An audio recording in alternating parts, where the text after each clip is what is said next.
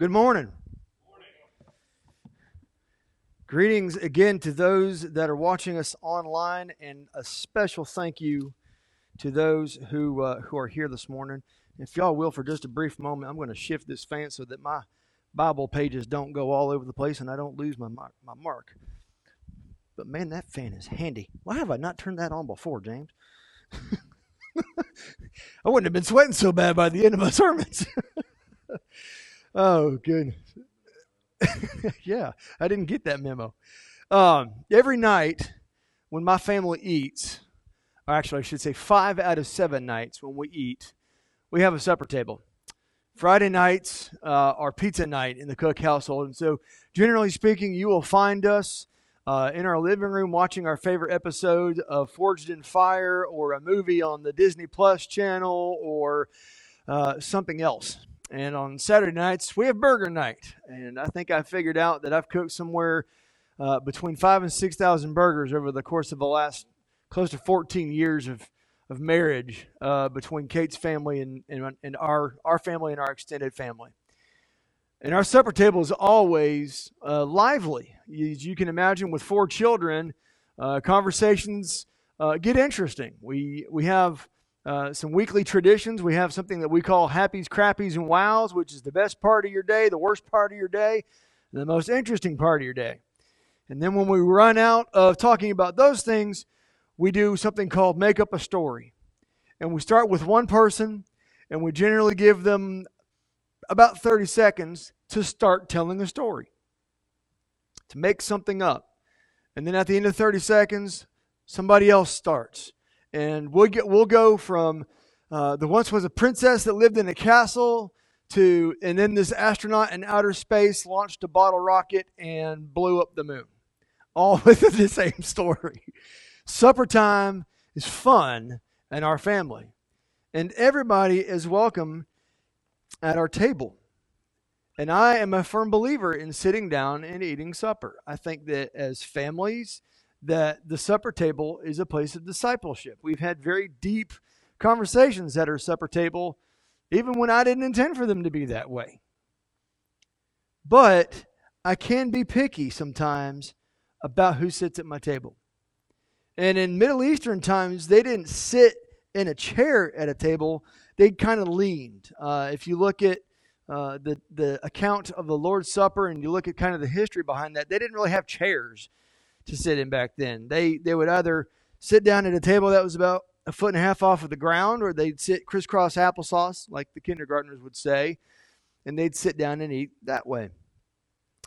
And today we're going to look at a passage of Scripture that involves sitting at a table.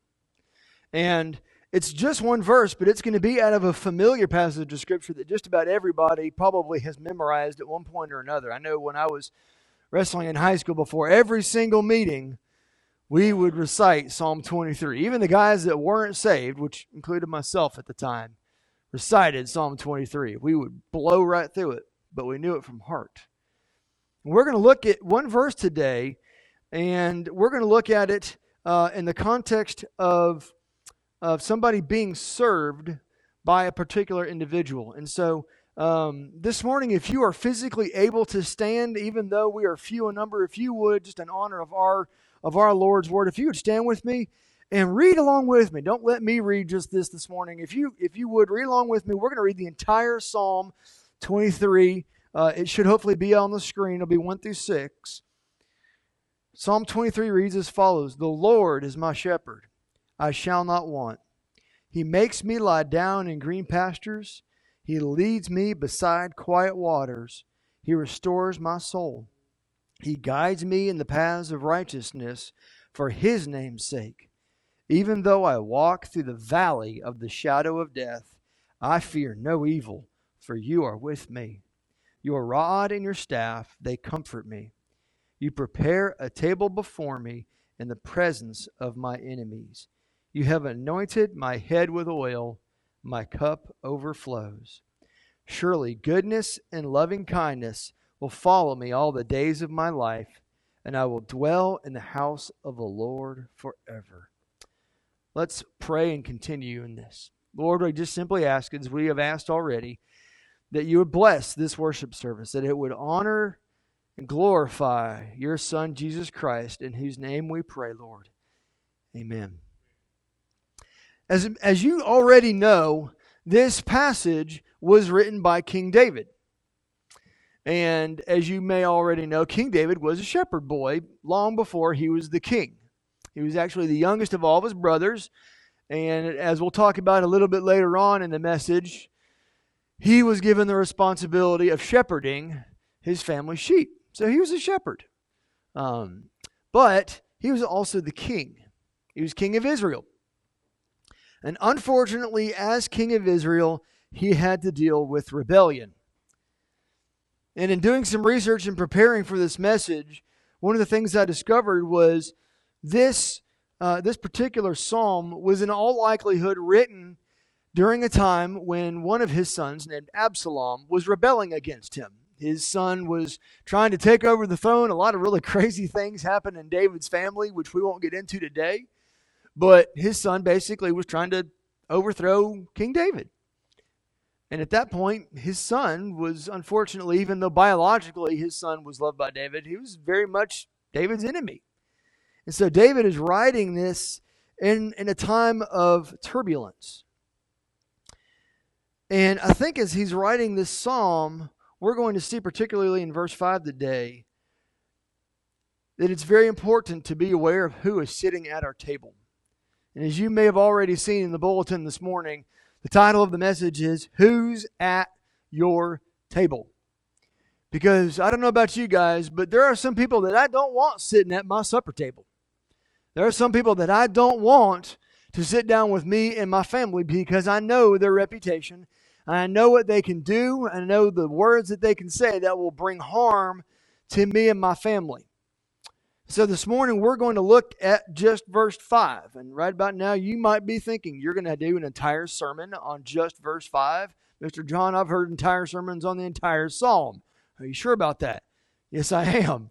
And we're going to actually see 4 things in this message this morning.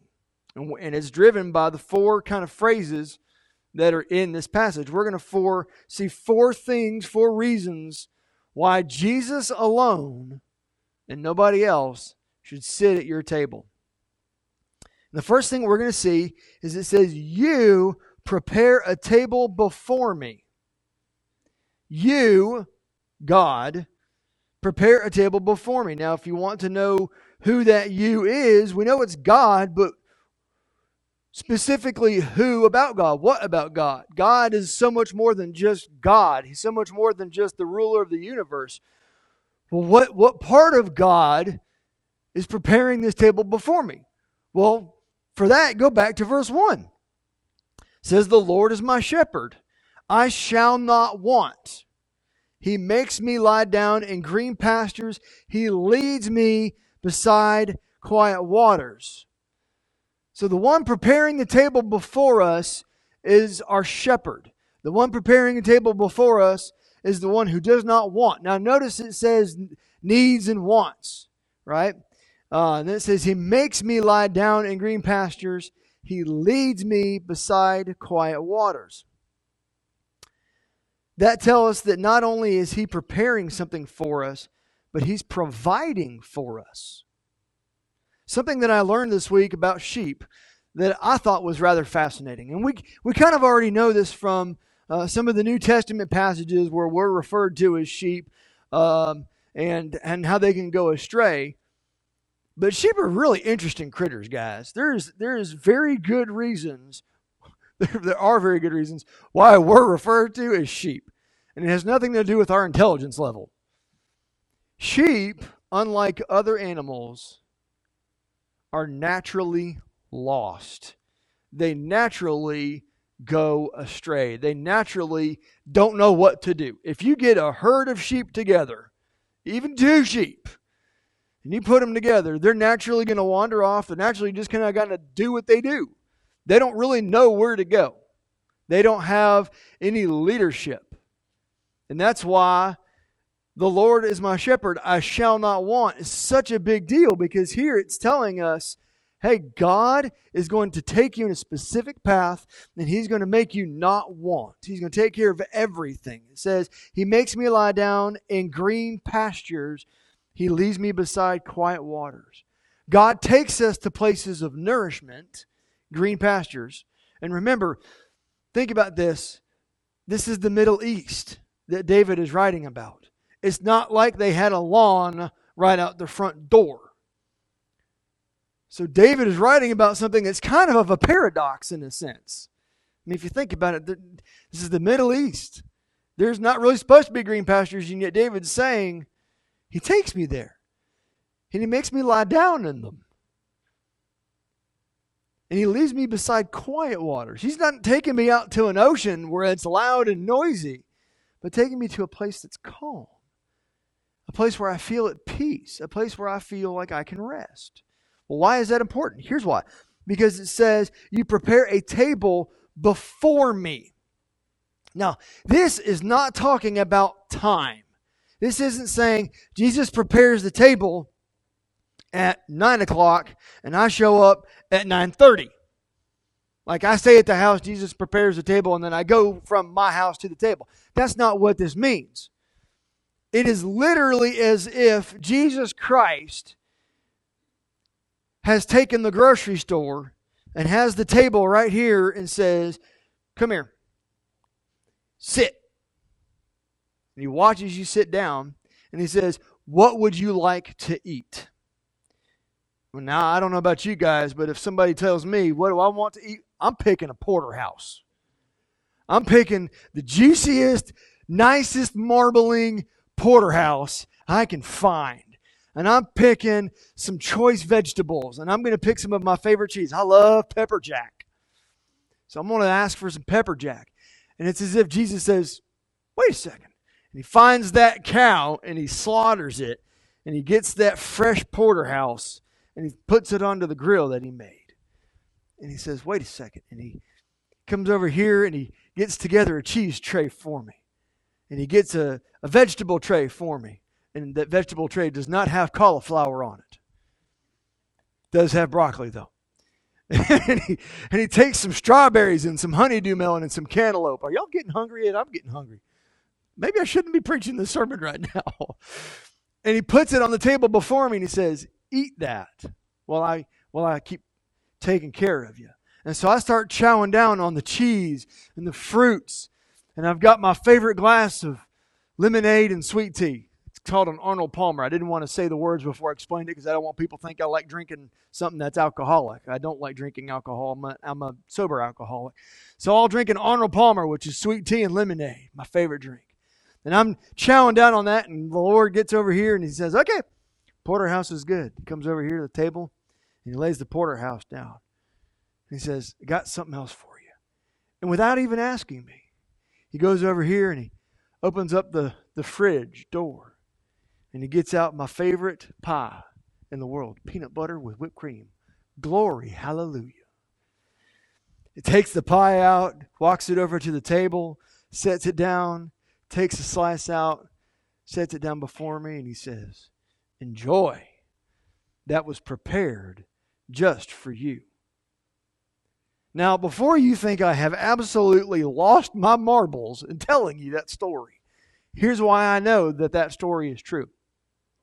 Because it says, you, Jesus, prepare. Prepare is an intent. It shows on purpose action. You don't accidentally prepare something. You know, the day that I got married, I prepared to get married by on purpose putting on what I call my penguin suit, which was the tuxedo that I got married in. I intentionally put it on. I intentionally shaved that morning. I intentionally prepared myself for marriage. Well, Jesus intentionally prepares this table. But He doesn't just say, you prepare a table through the presence of my enemies. It says, before me. So He's intentionally saying, this is just for you. This nourishment that you like, because there may be other people that don't like porterhouses. Maybe they want a pork chop, right? This is just for you. It shows intent, but it shows care. Because He's preparing a table. It's not like the Lord Jesus says, All right, John, now that you're sitting down, wait 1 second. And he comes over here and he gets out white bread, which really isn't all that good for you. Gets out white bread and just kind of haphazardly slaps some mayo on it and slaps some mustard on it. Nothing against mayo or mustard. I love mayonnaise and mustard. And he puts it on a bologna sandwich. And he puts it together, slices it in 2 triangles, puts it on a paper plate, brings it over to me and says, here you go. The King of Kings would not do that. The King of Kings is extravagant. And we know he's extravagant because he gave us his son. His love was extravagant because he gave the best that he had to offer. So we know that not only is his preparation intentional, but he also cares about us because he's giving us the entire table to feast on. It shows us how much he loves us because it's just for us.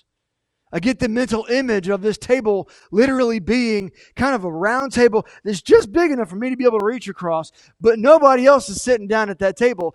It's just for me. No one else is good enough to take care of God's sheep but the Lord himself.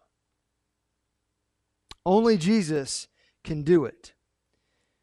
Think about the times where the Lord provided extravagantly for everybody. If you look in the Old Testament, Israel has left Egypt. They've gone across the Red Sea. They're walking through the Promised Land, and they start to get hungry. And the Lord's like, okay, I'll give you something. And he gives them manna. And that manna is just for that day. And it's all the nutrition that they need. Think about the New Testament. For those of you who are like, okay, John, when did he do this in the New Testament? That's Old Testament. Old Testament's great. Yay for that. I love the Old Testament. But what about the New Testament? Well, think about him making a feast for 5,000 people and 4,000 people. 2 separate events in the New Testament. A feast out of what amounted to 2 perches, because it says fish, and the word there in the Greek is little fish, right? So think about like the smallest brim you can picture in your brain and some loaves of bread. And he makes enough for 15,000, because you take 5,000 men plus women and children, 15,000 people. He makes enough for 15,000 people to eat. And in both cases, it says they ate until they were satisfied. It wasn't like they ate rich crackers and went, man, Lord, I'm still hungry. They're satisfied. They were content. That's what God brings to the table. God doesn't just give us rich crackers. He says, here is my feast. I am extravagant in what I provide to you. Enjoy. He gives us the best, and he has given us the best. And what's amazing is not only is he the shepherd, but we also know that, because he's referencing Jesus, that this is the King of Kings. Because this says, the Lord, the King, is my shepherd. The King of Kings, the one who made the universe, as we talked about last week.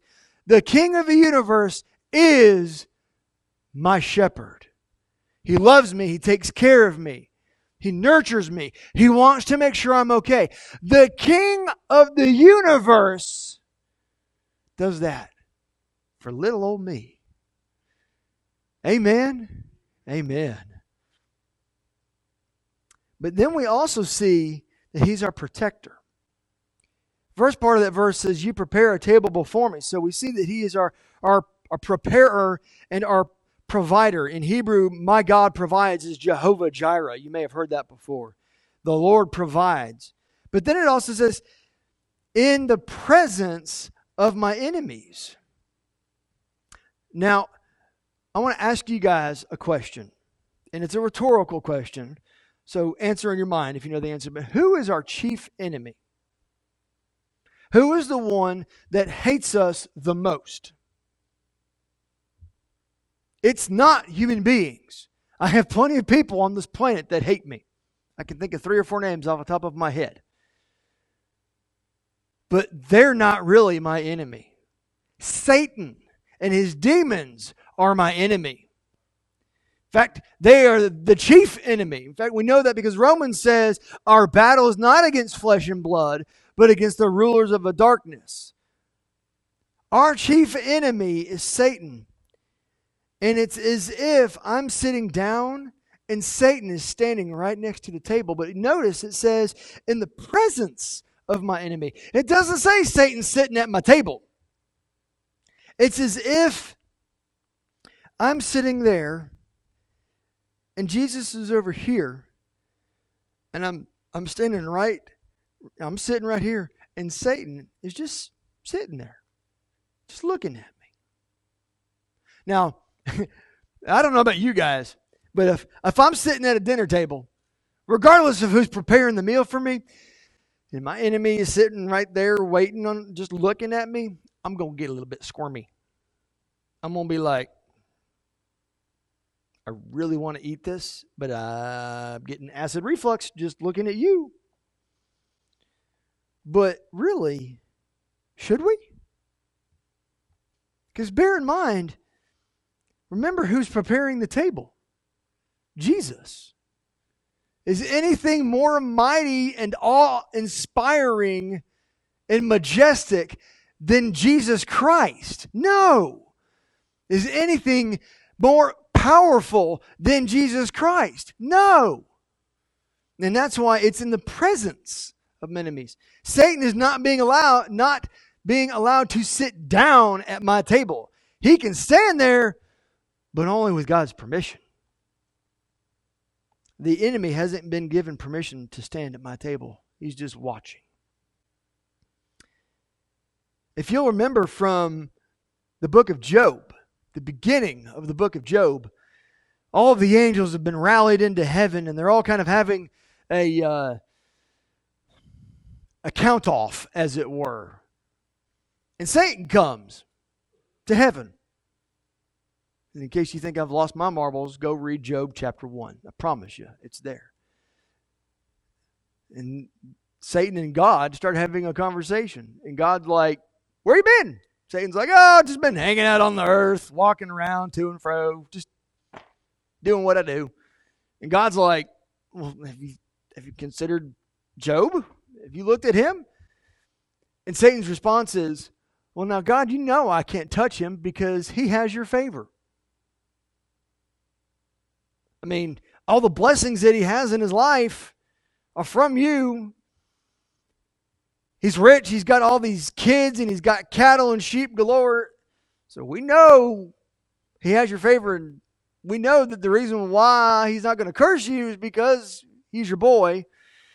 And you know I can't touch him. And God's like, I'll remove that hedge of protection from him.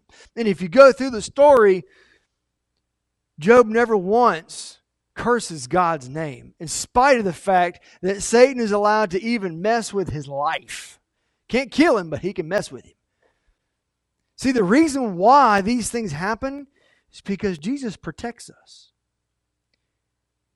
And I know this is a mind-blowing thought, but nothing happens on this planet in the spiritual realm without God letting it happen. God keeps Satan on a leash, which will really mess with you if you start to think about it. We're not going to do that today.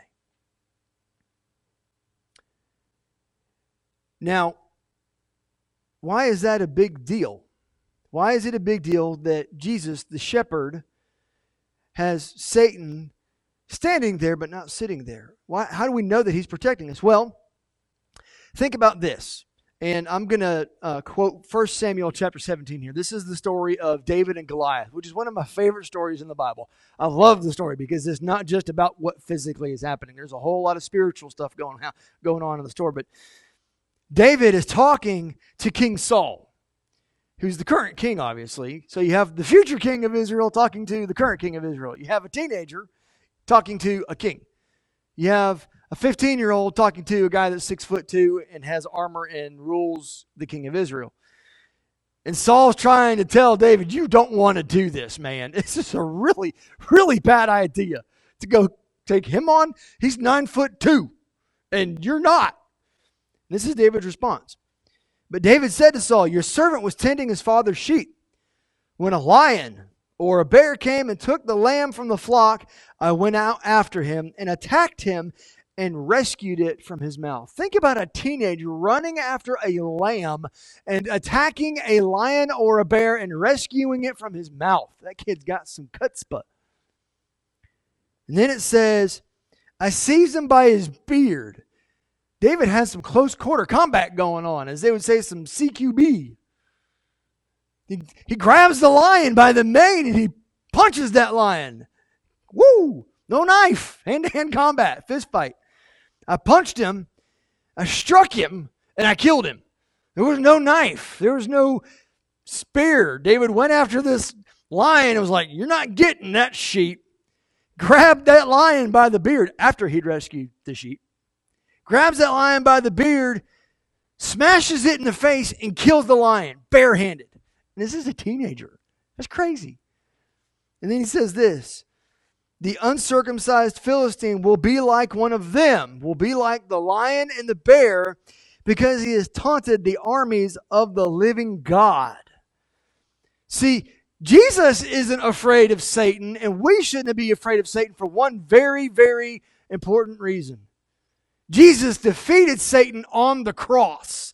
And if we are Christians, and we have been bought by Jesus Christ's blood, then Satan is nothing but a little old house cat. If you go over to one of Peter's letters, it says he prowls around like a roaring lion. He's not a roaring lion, but he sure tries to sound like one. Behind closed doors, he may be roaring like a lion, but when you open that door up, he's just a little old kitty cat going, meow. Should we be afraid of Satan? Should we respect Satan? We should be aware of Satan, but we should not fear Satan. In fact, we should do the opposite. We should remember, Satan, I've got victory over you. Jesus protects us not only from Satan, but from our enemies. But we have to remember something, guys. Just because Satan is standing by our table doesn't mean he can't mess with us. We might be protected from God or protected from him in the presence of God, but that doesn't prevent Satan from messing with us. The Bible tells us he's the accuser of the brethren. And it's as if Satan, not just at our dinner table, but all the time, is down the next to us going, hey, you remember back February 15th where you said you gave your life to Christ? You remember that? You know that was really just a show, right? Yeah, this ministry that you claim that you have, it's just a game. Remember that. He whispers in our ears, and he tries to make us believe those things. And that's why it's so important that we remember the next phrase. That not only is God our provider and our preparer, not only does he protect us, but he is our healer. Jesus Christ, our shepherd, is our healer. Now, if you'll allow me to continue with the imagery, we've ended the feast. We're fat and happy now on porterhouse, veggies, the best cheeses, a peanut butter pie, and we've drank way too much sweet tea and lemonade. We're just bursting at the seams. Got to loosen that belt up a little bit. And Jesus cleans up the table, takes it over here, puts all the stuff in the sink. He comes over and he grabs a bottle of olive oil. He comes over behind us and he unscrews the bottle of olive oil. He says, my child, tilt your head forward. And we put our head forward just like that. And he starts to pour that bottle, and the oil goes and it starts to flow over the top of our crown, and it flows down the back of our neck and onto our shoulders and runs down the back of our back. And it runs forward down our head and over our forehead and around our eyes and our nose and our cheek, and it just covers us. Well, it says, you have anointed my head with oil. Jesus anoints us, but he doesn't just take the bottle and go, bloop. No, Jesus gives abundantly. John 10:10. He gives us abundant life. He doesn't just give us a halfway life. So he takes that bottle and he pours, and he keeps pouring, and he keeps pouring, and he keeps pouring. And eventually he tilts the bottle on its head, and he just empties out all over He gives us everything He has. And by the time we're done, all of us is dripping with holy oil.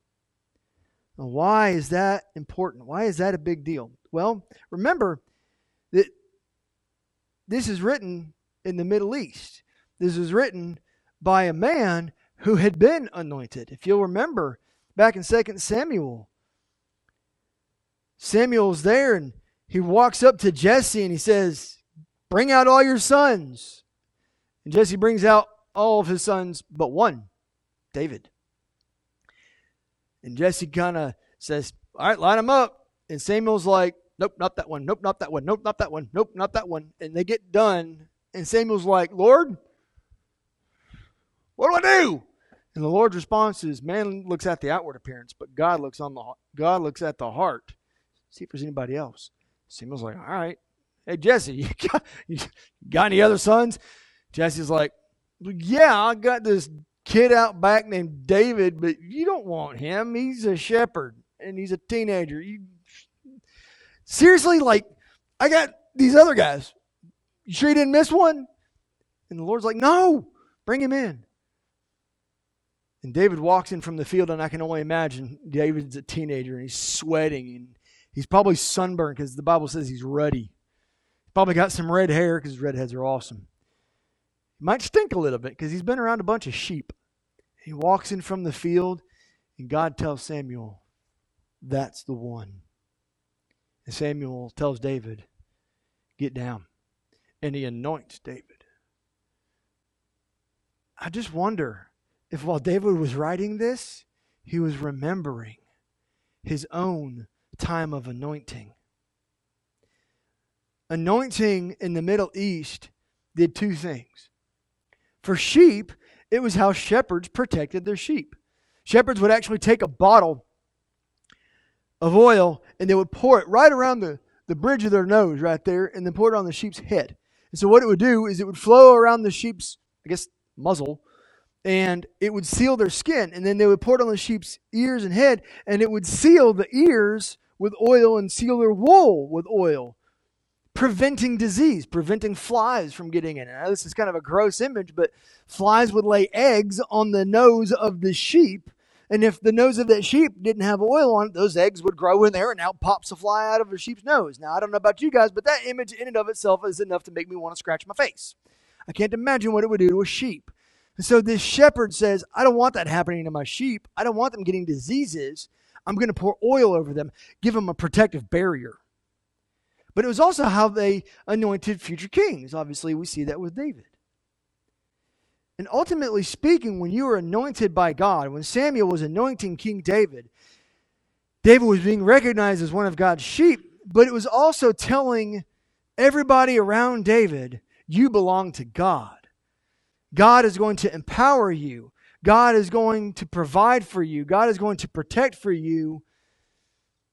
You're His. You have His favor. Well, church, when we become Christians, we receive the anointing of God. If you'll remember back in Acts chapter 1, verse 8, the church is given the power and the authority by the Holy Spirit. Jesus Christ says, "Go, my Holy Spirit's going to sit on you. Go into all of the world and preach, and do it boldly." You can't preach the gospel weakly. The gospel is too powerful to be preached in any way other than boldly. You can't walk up to somebody and say, "Hey man, let me tell you about God. He changed my life." Do you think that person's going to believe you? "Hey man, he changed my life." But I can guarantee you, if you walk up to somebody and say, "I've got to tell you about the greatest news that you're ever going to hear, that you've never heard from me about how God changed me," they're going to be like, whoa, okay, crank back the energy dial a little bit. Tell me what you got, because you're kind of scaring me right now. Well, you have their attention. You have a captive audience. And it's because you've been anointed and set apart by God.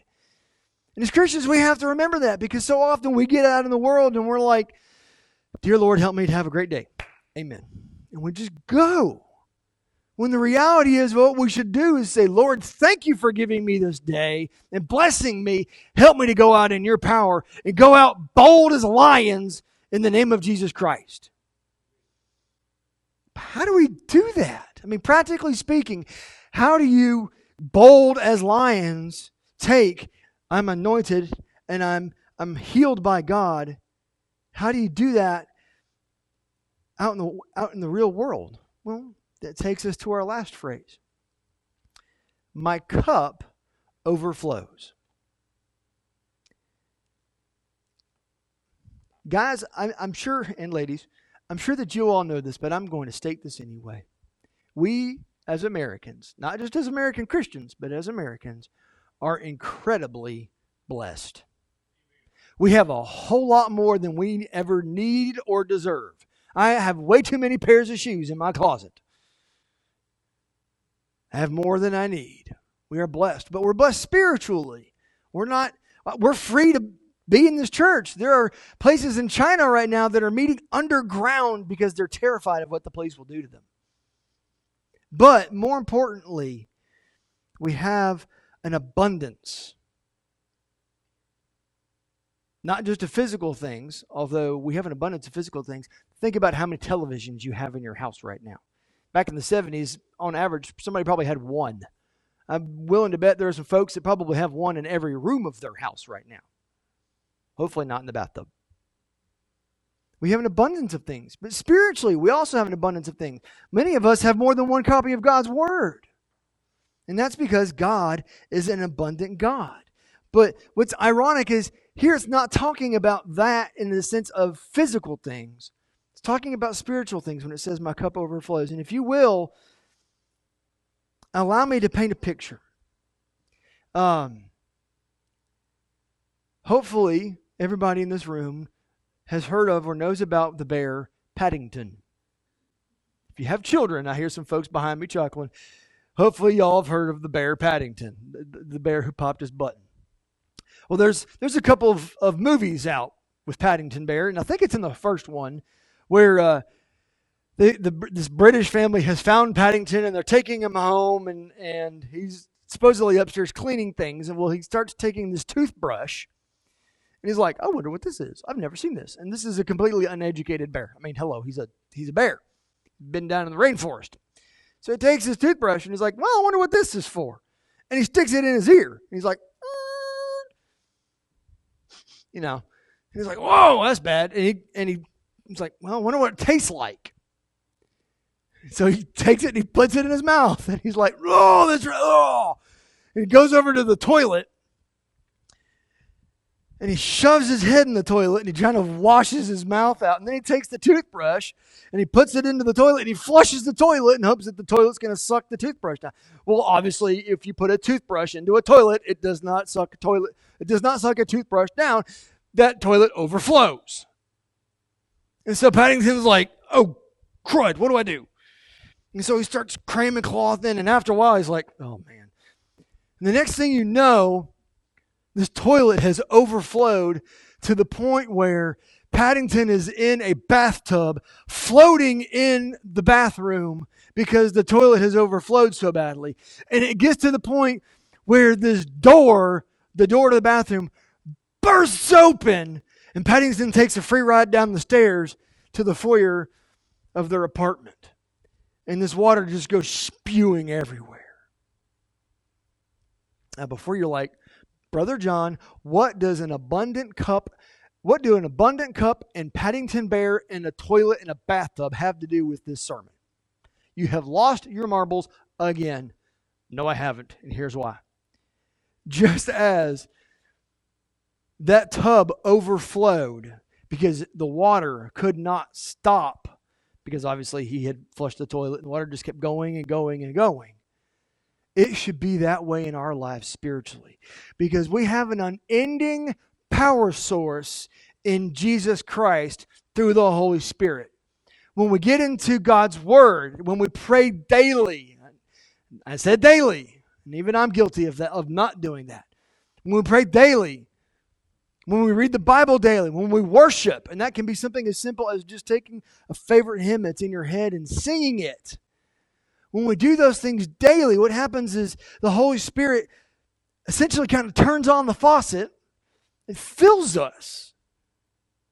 Well, why is that important? Because this says my cup overflows. Why is overflow important? Because it's only out of the overflow that you change other people's lives. Think of, going back to the Paddington illustration for a second, the entire house was affected by a very small thing, a toothbrush. But everything was affected because of an overflow. Well, in our lives, if we overflow with the Holy Spirit, if we're continually going and going and going, it doesn't matter how much we're putting out, because we're continually drawing from the source. We never get dry because we're drawing from the source. So we can output as much as we need to because we're inputting as much as we need to. And other people around us are affected by it. And our cup can overflow because it will never, ever stop. But the opposite can happen. If you stop reading God's Word, if you stop praying, if you stop worshiping Him, your cup is not going to overflow. It may get right to the top, but it'll stop. And what happens is when you start to minister to other people, and you're not doing it out of an overflow, but you're doing it out of your own power, that cup, when you pour yourself out to serve somebody or to witness, when you pour yourself out, because there's nothing more going in, that cup gets emptied and it stays that way. But God doesn't want it to be like that. God wants it to overflow. And the reason why I know that is verse 6. It says, surely goodness and loving kindness will follow me all the days of my life, and I will dwell in the house of the Lord forever. God wants our cup to constantly overflow. But it can only do that if we allow Him to come into our lives. Who is at your table? Is the person sitting at your table the one who has prepared you and prepared what's before you? Is He your protector? Is He your healer? Is He the one that provides an abundance in your life? Or have you allowed an enemy to sit at your table? Have you allowed an enemy to sit down and not just whisper in your ear, but have you allowed an enemy to start eating off of what Jesus has prepared for you? Because He prepared it for you. He didn't prepare it for Satan. He didn't prepare it for anybody else. He prepared it for you. And the reason why He prepared it for you is very simple, guys. Because you belong to Him. Go back to verse 1. The Lord is my shepherd. I claim Jesus as my shepherd. And the only way you can do that is if He really is your shepherd. If you've actually claimed and said, Jesus, I know that you died on the cross for my sins. Yes, you died for everybody else's sins, but you died for my sins too. And you were raised from the dead to give me eternal life, Lord. And I want you to be the boss of my life. I'm not going to worry about what everybody else thinks. I want you to be the boss of my life forever. In a moment, we're going to a time of very brief invitation. And if you have never become a Christian and you would like to, when we pray, I'm going to lead us in a prayer of salvation. And if you've never given your life to Christ, just repeat the words after me. But maybe you've given your life to Christ, maybe you've been baptized and you want to join this church. You are welcome to come forward. I would love to talk to you. And at the time of our invitation, we'll close in a word of prayer and we'll be dismissed. If you would, stand with me now as we go into that time of invitation. And if you've not been saved, I would encourage you simply to say something like this. Lord Jesus, I know I'm a sinner and I can't save myself. I confess you as Lord and call upon you to save me. In your name I pray, Jesus. Lord, as we go now into our time of invitation, Lord, even for those that are here, Lord, I ask that you would help us to do business with you and be real with you. In your name I pray, Jesus. Amen.